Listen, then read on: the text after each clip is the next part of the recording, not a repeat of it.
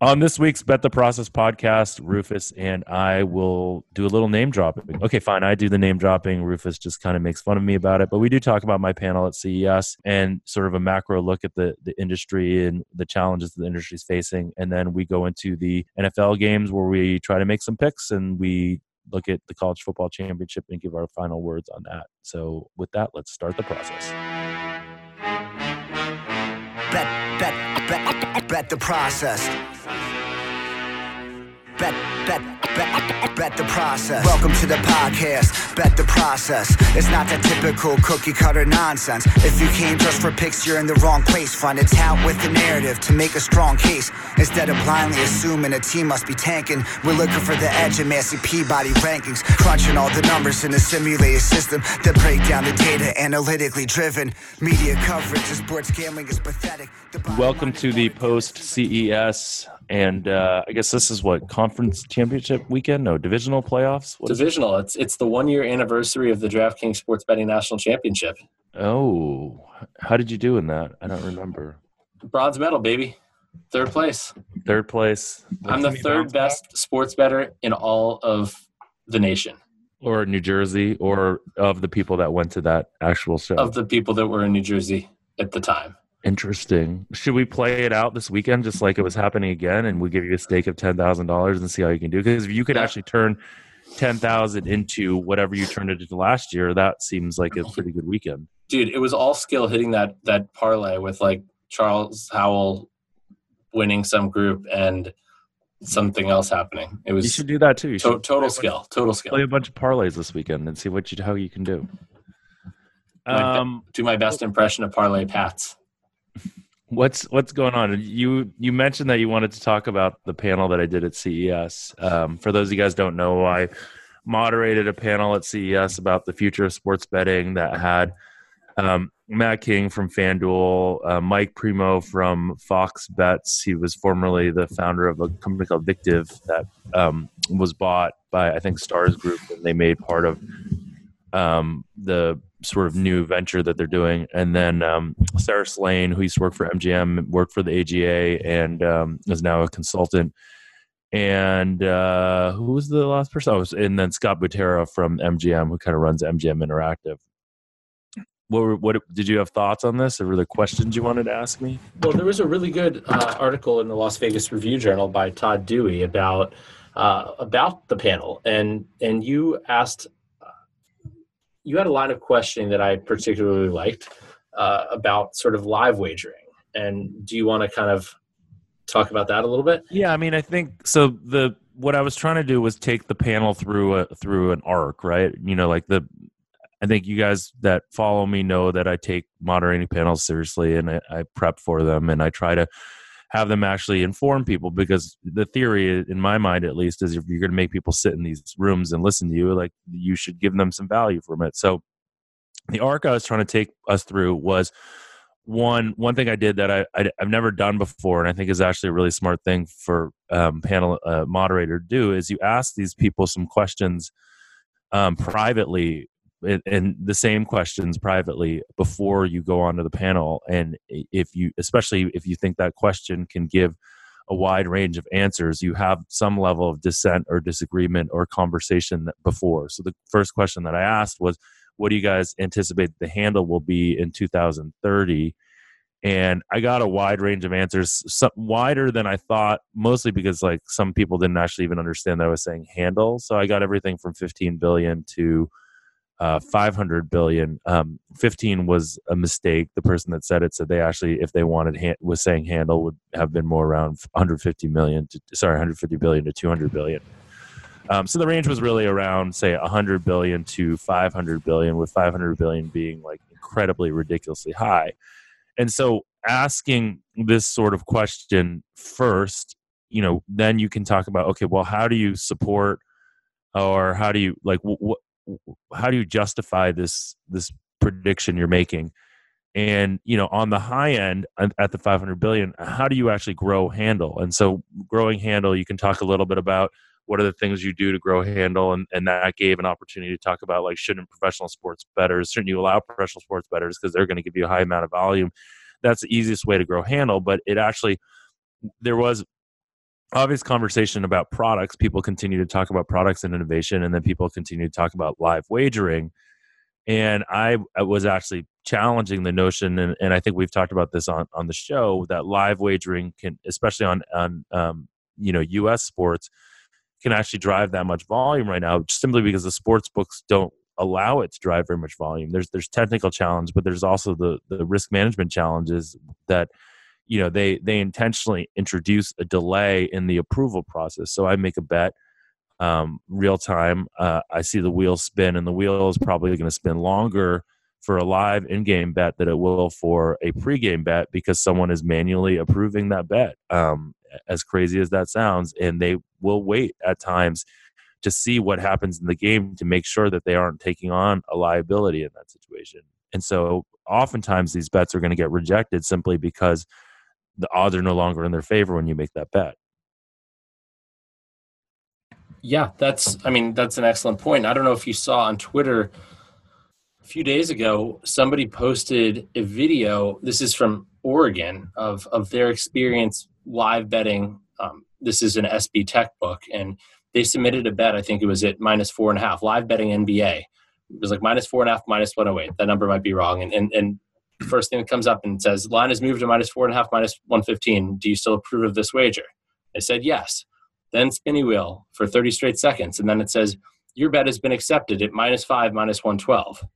And that kind of thing, I'm guessing that person would rather have had the bet be rejected. That should not be allowed. It isn't allowed. But what's interesting is you don't know if that's true. Like sometimes in these situations in live time betting, the problem is that this approval process is not symmetrical, and it's not benign in terms of whether they're approved or not, right? There's a selection bias about people approving it. They're only approving it when the odds are going to be in their favor. And that's the unfortunate thing. But like sometimes they're free rolling you, right? They're free rolling the better. They're free rolling themselves against the better. Not free rolling you. It'd be nice. No, they're not free rolling you. The book will never free roll you. Yeah. And I think, so one of the things we give bookmakers a really difficult time, and on this podcast and generally like some of the people that we deal with on Twitter. And the challenge that I think bookmakers have right now, and this is one of the things I'm starting to understand a little bit, is that much of the processes and the software that's in place in the U.S. is dominated by the worldwide market or the sort of the European market, meaning that it doesn't necessarily cater to U.S. sports. And even if people wanted to do something very different in the U.S., it would be hard for them because the risk management still lives in Europe, and it's still built on technology that's built for European sports. And even it's still built on euros, man. What's that? It's still built in euros. Yeah, you get bets coming back. It's like you've been approved for $38.23. Nobody wants to bet $38.23. Nobody likes cents. Yeah, cents should be taken out of our currency, and everything should be just whole dollars. That'd be great. If you look at it, even just something like with the DraftKings announcement of buying SB Tech, that announcement is obviously because they want to be able to control their technology stack so that they can continue to innovate. And, I give sportsbooks, at least Matt King, who was on the panel, I give him credit. He's the president of FanDuel or CEO of FanDuel, and I give him credit for saying, we do want to try to innovate. But the reality is right now, it's really hard for sportsbooks to innovate. One, because the sort of technical challenges of being reliant on these sort of European software companies or companies that are predominantly serving European customers. And then the second thing is that right now, with all the land grab and all that's happening in these different states, they're not worried about innovating. They have to worry about how do we get live in this new state before someone else does. And so instead of creating new products, they're creating new markets. They're opening new markets for themselves that aren't necessarily any better than the existing products that they have right now. Right. Instead of spending on innovating, they're spending money on lobbying. But that's the reality. They're running a business, and that's the unfortunate part of what's happening right now. And so, again, back to this panel, one of the things that I was frustrated with is that I asked sort of not off the record, but privately to all these guys, like, who's going to win or what will win? Obviously this is competitive, and there's what will win. Everyone said like R&D or products, best product. And I'm like, what does that mean, best product? and like how are you actually going to get to it? And they were talking about, machine learning for customer profiling and being able to push customers, not necessarily profiling, but just generally being able to push specific types of offering to customers that will be interested in betting on things. And people brought up things like companies like Stitch Fix, which are really good at machine learning and data science. I'm like, you guys are so far from Stitch Fix. It's not even close. And just this notion that the unfortunate part is that I think you're really going to see very little innovation in these companies for the next, say, 3 to 5 years, because they're just so focused on having to just have shit work from a regulatory standpoint. And so yeah, I mean, I think 3 to 5 years, like, things are going to be pretty much a standstill in terms of innovation. But Jeff, it's not the operator. The operator is only one part of this ecosystem. You have all these B2Bs, such as like SB Tech. SB Tech's obviously trying to get their platform sold to as many U.S. operators as they can, and they've come in with really, really low bids, which they can't be really making money on, but just trying to get in the door. But the B2B companies, the Kambis, the SB Techs, they're the ones that can be focused on this innovation, right? I mean, maybe not. I mean, right now their customers, they have so many of their customers are in Europe, right? Like, the roadmaps are dominated by these companies, by what's happening outside of the U.S., because the U.S. market hasn't become big enough for them to sort of rearrange their product roadmap for the U.S. But I think the U.S. is going to be a huge market. That's why everybody is throwing so much money at it. That's why DraftKings and FanDuel are okay with losing. Like, what? I think DraftKings lost $41 million last year, and FanDuel lost $41 million. DraftKings lost $100 million. But wait, Jeff, wait. The question is why? Like, it's a huge competitive advantage for one of these B2Bs to be able to have better products. Right? Isn't that who operators are going to want to work with if the operators think the best products are ultimately going to win? Or do the operators want to do it entirely themselves? Like SB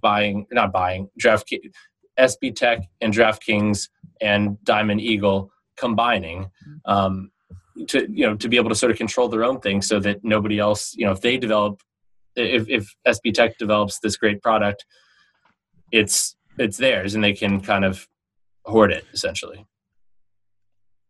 I'm not sure. Like, I mean, I think what I was hearing a little bit at CES from people is that there are a lot of technical challenges to building an SB Tech platform. And I wonder, like, you would introduce me to a guy, and I haven't had a chance to connect with him yet, but that's sort of trying to build this thing from bottoms up. And I'd be curious to talk to him to see, like, how hard this really is, because people are telling me how hard it is.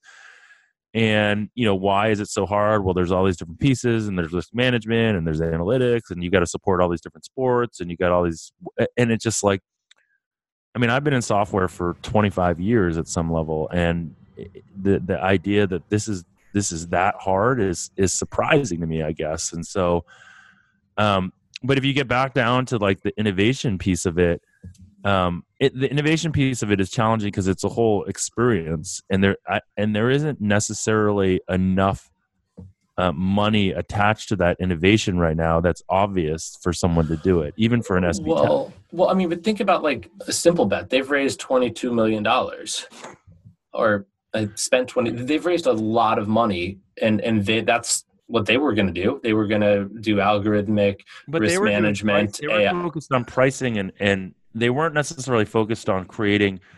So when I say product, okay, I'm not necessarily talking about being able to make, like what Swish and Simple Bet are doing, like where they're trying to allow you to do all these different like in-game props and price those correctly and all that kind of stuff. Like, that's fine but pricing those correctly is only, maybe a quarter of the problem. The problem is actually creating the right experience that's actually integrated into a broadcast or into wherever you're following, that is, fun and competitive and social. And that has, what I just said has nothing to do with pricing, right? Pricing is like the thing that allows you to do this and take bets on it.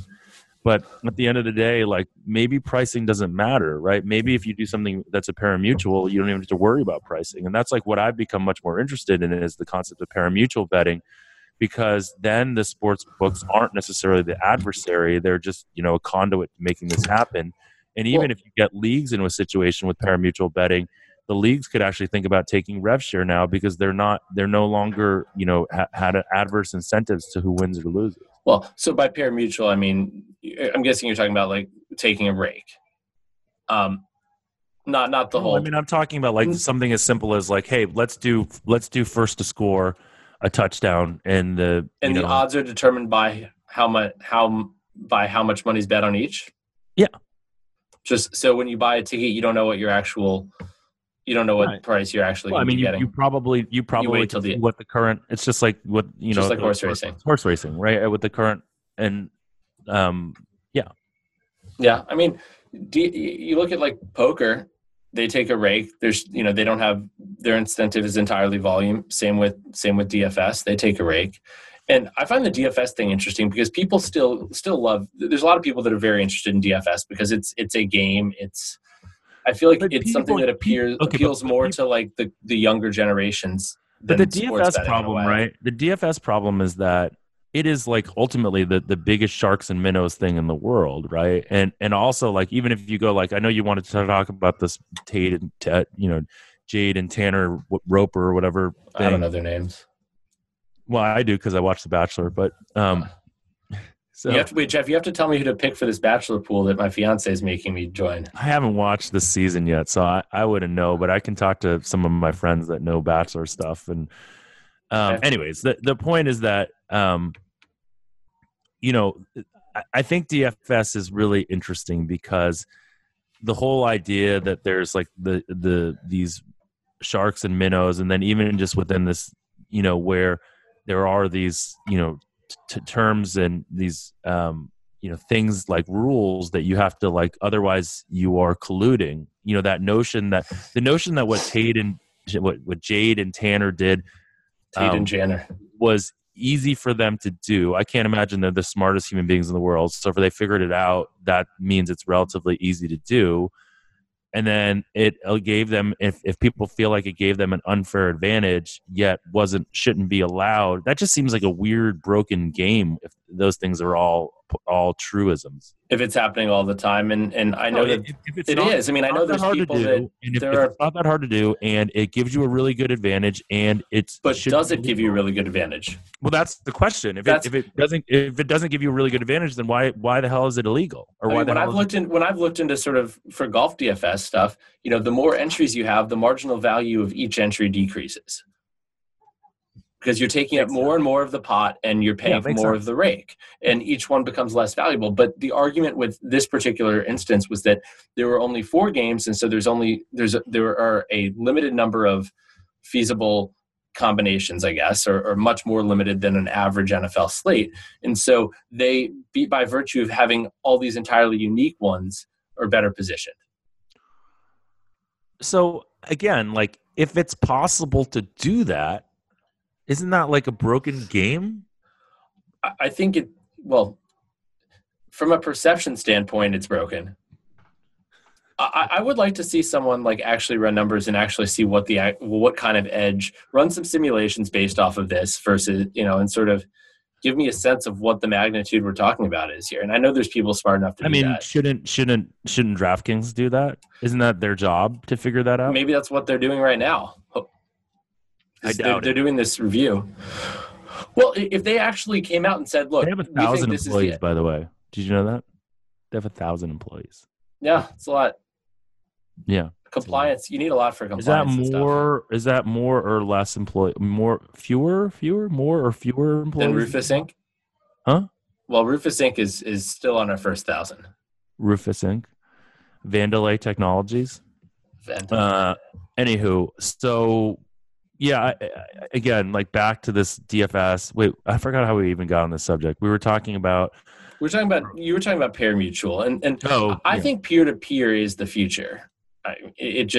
But not necessarily pari-mutuel. I 100% disagree with you. Like peer-to-peer is so far from like being able to be regulated correctly. And did you hear in the panel, like the idea of the Wire Act is one of the reasons that exchanges aren't going to work in the U.S. because it's It's just of course. With the Wire Act, it won't work. But I think that at some point you will. I mean, the Wire Act right now is widely, I don't want to say misunderstood, because it's interpreted differently by different people. It's very much open to interpretation, and I don't think it's going to to stand the test of time. Right? I think eventually I think eventually we will get clarification, or it'll be repealed, or we'll have something new. What do you call this thing that I'm holding, right, Rufus? This thing I'm holding.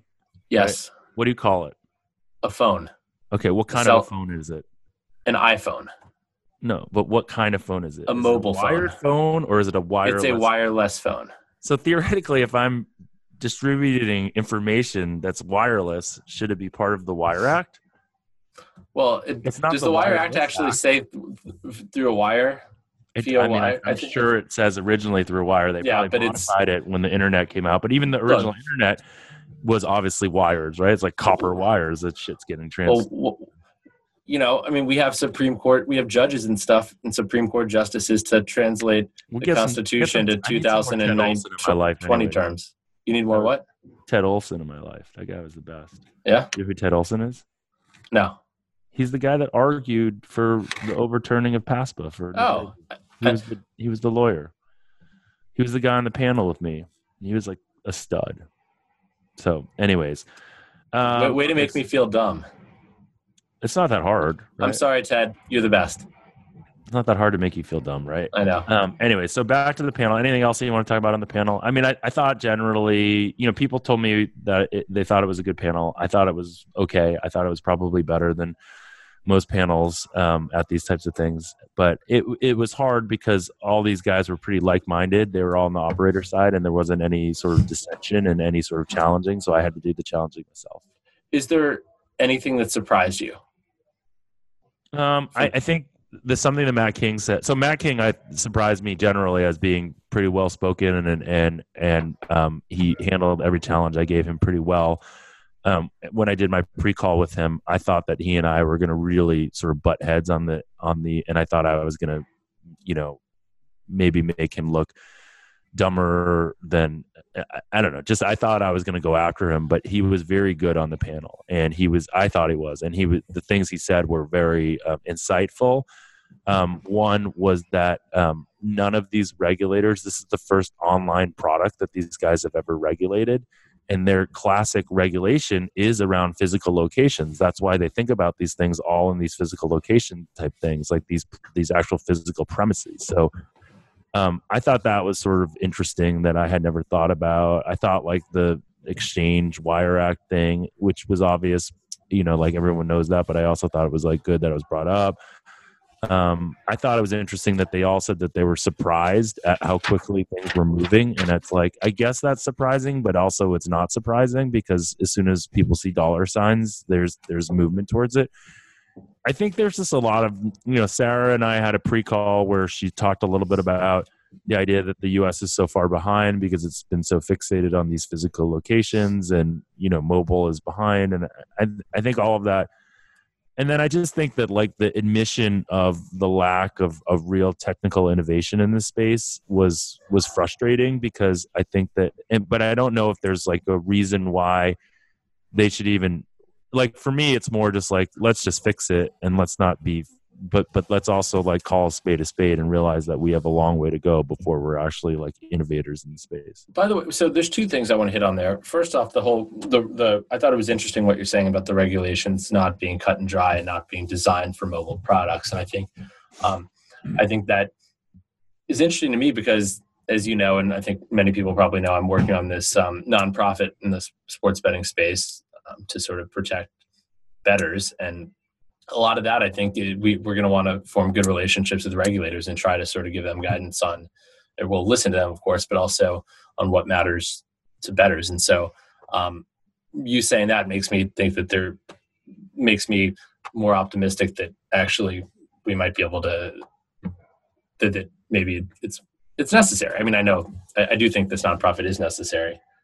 But the second is, what do you keep talking about the innovation in the technology side. I know you mentioned the pari-mutuel stuff, but besides that, are you talking about like just new types of betting to engage people, or I mean, I'm trying to figure out exactly what. I'm talking about talking about new types of betting to engage people, but also just the whole experience around betting and like what it means to make a bet, what it means to follow a bet, what it means to, like, okay, so a type of innovation would be like in-play wagering and actually like making in-play wagering work better and making it like fundamentally like faster, more fun. Or like if you're watching a broadcast, some like on your phone, you could have, an interface that pops up where just while watching the game, where you can bet, like integrate the betting into there.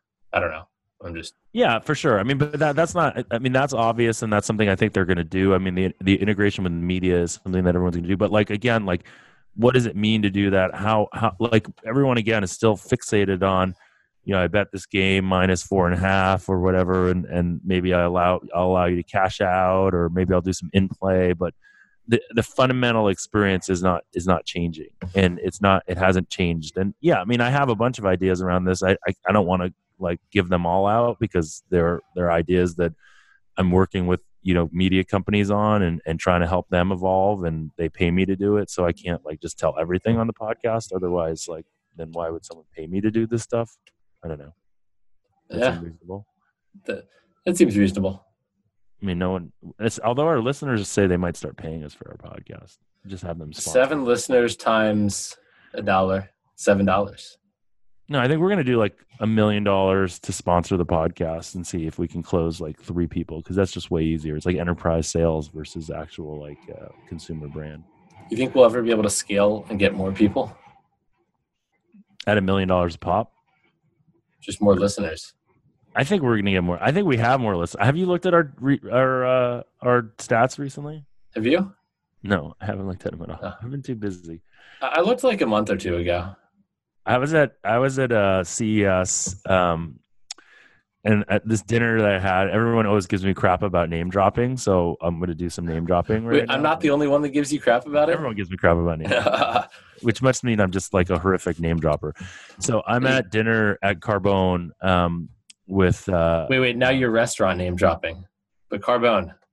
Primo. And I'm there with the Ted, Tom Ricketts, the owner of the Cubs, and Crane Kennedy,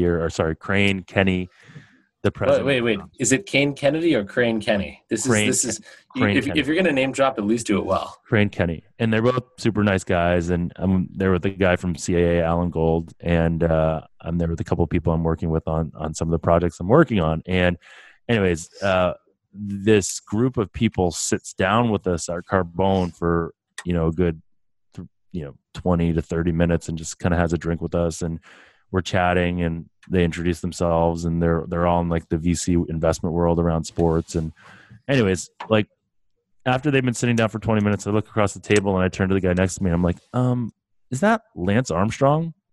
And he's like, yes. So Lance Armstrong sat down at my table, and for 20 minutes I didn't even realize it was Lance Armstrong.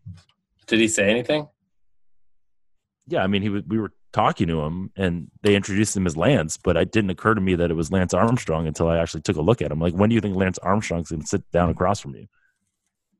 That's amazing. It's like the time when I was like when we were doing 21, and again, this is another great name drop story.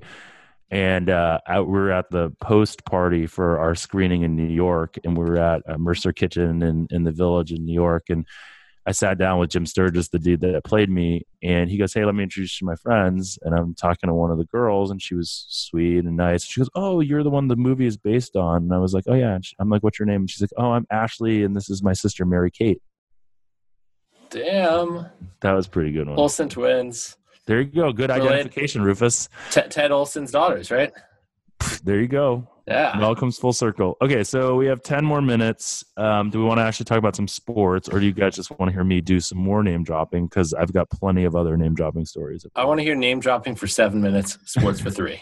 No, let's do sports. Let's do sports. We have 4 games to go over, so hopefully, and we're in the national championship, although we've already kind of gone over that. So we don't have that much time. You only have one play. You sort of said to me, Baltimore. I feel like Baltimore it's interesting because Baltimore. Have you heard anything about these like Tennessee rumblings around? They have like non-classical sort of analytics and strategy around like being able to really get really good matchups. Like that's what they do really well. And if you think about like that, the Patriots game, like they use that tight end from Harvard that I never heard of, and Ferkser, and and it seemed like they were able to get some pretty favorable matchups in some pretty favorable situations.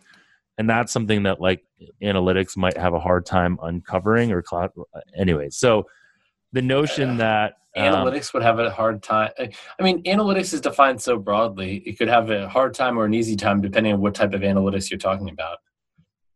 Like, if a team is good at getting good matchups, shouldn't that translate to their on-field performance pretty well? So if you're measuring yards per play or whatever metrics you're using, play success, etc., explosive plays, it would bear out in the data, right? Okay, so you like the Ravens -10?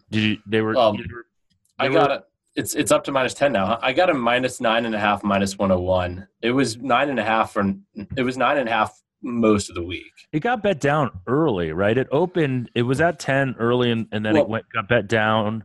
It opened at 9 on Sunday night, jumped immediately up to 10, and then it was bet down like on Monday. Because I think I bet it Sunday night at -10 even. So, I considered betting at -10 even, and I waited. I was like, well, I waited, and we got a better price, but patience, baby. So I was surprised that you didn't have the Texans plus when the Texans went to 10, you didn't have the Texans. No, and I didn't. And is that because you think I'm anti-Chiefs because I was last year, kind of? I think I looked at the Massey Peabody numbers and just to get a sense of like what you might be on, and it seemed like you were just showing some value on the Texans there. No, I mean you have to remember Kansas City's coming off of a bye here. I know, but I did all that home field and buy and everything like that, and it still seemed like you'd be on the Texans. What do you make that? What's impressive to me is that Kansas City actually has an above-average defense now, according to Massey Peabody, which seemed like well, they have a good pass rush and all. What did you make that line? I make the line 9.9. I also have a greater home field advantage here. Interesting. I have home field at 3 points for this particular the player game. Model? Does that have JJ Watt in there or some level amount? No. The player. So the player model makes it -8, right? Okay. Which has JJ Watt. So, I guess if I had to pick a side, I'd take Houston. But how about the Niners-Vikings game? Now that if that popped and went up to 7.5, would there be any interest in the Vikings? Yeah, I think it's 7.5. There might be. I mean, I make it 6. Player model makes it 4.7. So, yeah, 7.5. I would take a piece. Yeah, I'm gonna. What's that? What about you? We don't have any plays in any of the games except for the total and the in the Seahawks Packers game. We have the over in that game. That's the only thing. What do you make that total? I don't have to look, but higher than that. What did you bet it at? At 46.5. Okay, I make it 48. Got it. And do you don't have any leanings on Seattle Green Bay on the side? Because that's all the way up to 5 now, I believe. I mean, I personally like our model does not have it, but I personally like the Seahawks. I think the Packers have been overrated all year. Wait, and the Seahawks haven't? But not to the same degree, I guess. I mean, the Seahawks have been properly valued. Would you say they've been overvalued? I mean, you just bet them last week against the Niners, where you showed a lot of advantage against them. I bet Philly last week against them. Right. It's more that I'm lower on the Niners, I guess. Right, but I mean, I think the Seahawks have been. It's not like you've been betting against the Seahawks all year, but you have been betting against the Packers all year. That's true.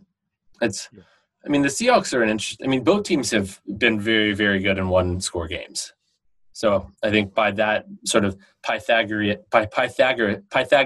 would say they were lucky. You know, what'd be interesting is to run some simulations on the Seahawks where you actually changed their play calling mix. Because one of the reasons that they're not as good offensively is because their efficiency is down because they run the ball so much, right? Yeah, I tweeted. If they actually threw the ball more, they would probably be a much better offense and they would be a better team. I tweeted out during the game last week that imagine how good Seattle's offense would be if they treated every down like third down, if their play calling was that way. But they insist on running the ball. And, with their fourth and fifth string running backs, I'm calling Marshawn Lynch the fifth string, even though he wasn't. He looks like he's eaten way too many Skittles in semi-retirement. But they're a team that is a result, though. Think about this. If they're down 2 scores, they're going to be passing the ball a lot, and they tend to be really good there. And that's why they kept pace with the Niners, even though they were thoroughly outplayed early on. But because once they started throwing the ball, their offense was good. Whereas, and if they ever get a lead, they get all conservative and run the ball, which lets the other team back in, which is why they play all these one-score games. Is the weather going to be a factor at all? So last time I updated this, I had it at 20. My average projected temperature of 27 degrees with a wind speed of 6. I updated this, I think, on Tuesday, though. Is there any weather? Do you have any impact in that situation, or is that like pretty mundane? That's not a huge impact. I think it's interesting, though, because you don't have a ton of really, really cold weather games. I found in college football, cold weather shows to have a bigger impact. And that's probably because I have more. You think there'll be cold weather for the national championship game? I'm going with 72 degrees plus or minus 2. Any humidity? Any wind? I can't. What about barometric pressure? What about it? I think it's overrated. Is it even rated? So what do you make that Packers Seahawks game? So I make it minus 2.7, but the player model actually makes it Green Bay minus 9. So I'm not playing it. Green Bay player model actually loves Aaron Rodgers still. Because of AA Ron. Yeah. So we combine that, I make it minus 4.1. Got it. And yeah, but wait. You asked me. Yeah, the player model has kind of gotten. It's not getting the same amount of. It's not getting a ton of weight. So if you had to. But you asked me about temperature, though. If you had to play a side, you would take the Seahawks then. I would, but the temperature. The funny thing is, like, you just don't have a ton of games with sub-zero temperature or sub-freezing temperatures enough to really be able to fit something, to really get a good sense of what the actual effect is. And you've had a few high-scoring games in like really, in sort of like the funny thing is in games at like 27 degrees, it hasn't shown much of an impact. But then you have games at like 0 degrees, a few games there where it's had a huge impact. But so it's one of those things where I don't have really enough data to make a great, a really good guess. So LSU, Clemson, 5.5, 69 now. I assume that you still like Clemson at 5.5. Yeah, I don't. What has changed? Oh no, I mean it was you like them. You would bet them at like 6.5, 6.5, 7.5 when we talked about this. 6, 7.5 minus 140 and 2 plus 202 money line. Right. So now it's what would you do here? 5.5, 69, and plus 188 on the money line. What would you do? Is that what it is right now? Yeah, that's what I'm looking at. I think there's better numbers available. Okay, well, I'm just on Chris. Right? Oh, okay. If it doesn't, I still am going to add more before the game. I'm waiting to see if I get a better price. I want to see what it does. I mean, if it goes down to like 4, I probably won't add more. But if it stays where it is, I will add. But I'm just thinking that there might be more money pushing it up. I don't know. It's hard to tell with these games because the line movement is dominated by public money in a game like this. Right. It's not as extreme as the Super Bowl, but it's in the same neighborhood. It's the like distant second cousin. What about the total? I make the total 68. Yeah. Oh, so very 68.16. Very uninteresting. Very uninteresting. I mean, if the weather changes, it might change, but you get it. Yeah, I get it. You get it. I don't think it'll change with the weather changing. So yeah. Ha ha ha. Okay. Here's wait. Do you give any home field advantage to LSU here? I think you have to, right? You have to give them a little bit. How much? It's obviously they're going to get all the regular fan support. I don't know how corporate it is, but they're going to get all that. It's not very far away. That's 45-minute drive from Baton Rouge to New Orleans. I don't know. Normal home field, what in college is what, 2.7, 2.8, something? 2.6? Yeah, it's less in recent years. Yeah, so maybe give them half a point home field advantage. I mean, do you think the familiarity the fact. I mean, they don't have. It's not like a stadium they're used to, like Tiger Stadium. It's a big stadium, right? Their locker rooms are going to be fine. They're going to be nice. It's going to be huge. Like I think that any advantage will come from the lack of travel and the actual like fan base being like a little bit louder for them. So I don't think it's very much, but maybe half a point. There you have it. Definitive. Okay, guys. Thanks for the time, and we'll talk to you all again next week. That break down the data, analytically driven. Media coverage of sports gambling is pathetic. The bottom line is watered down. It seems like they don't get it. Puppet teaser, but the engine's running off unleaded.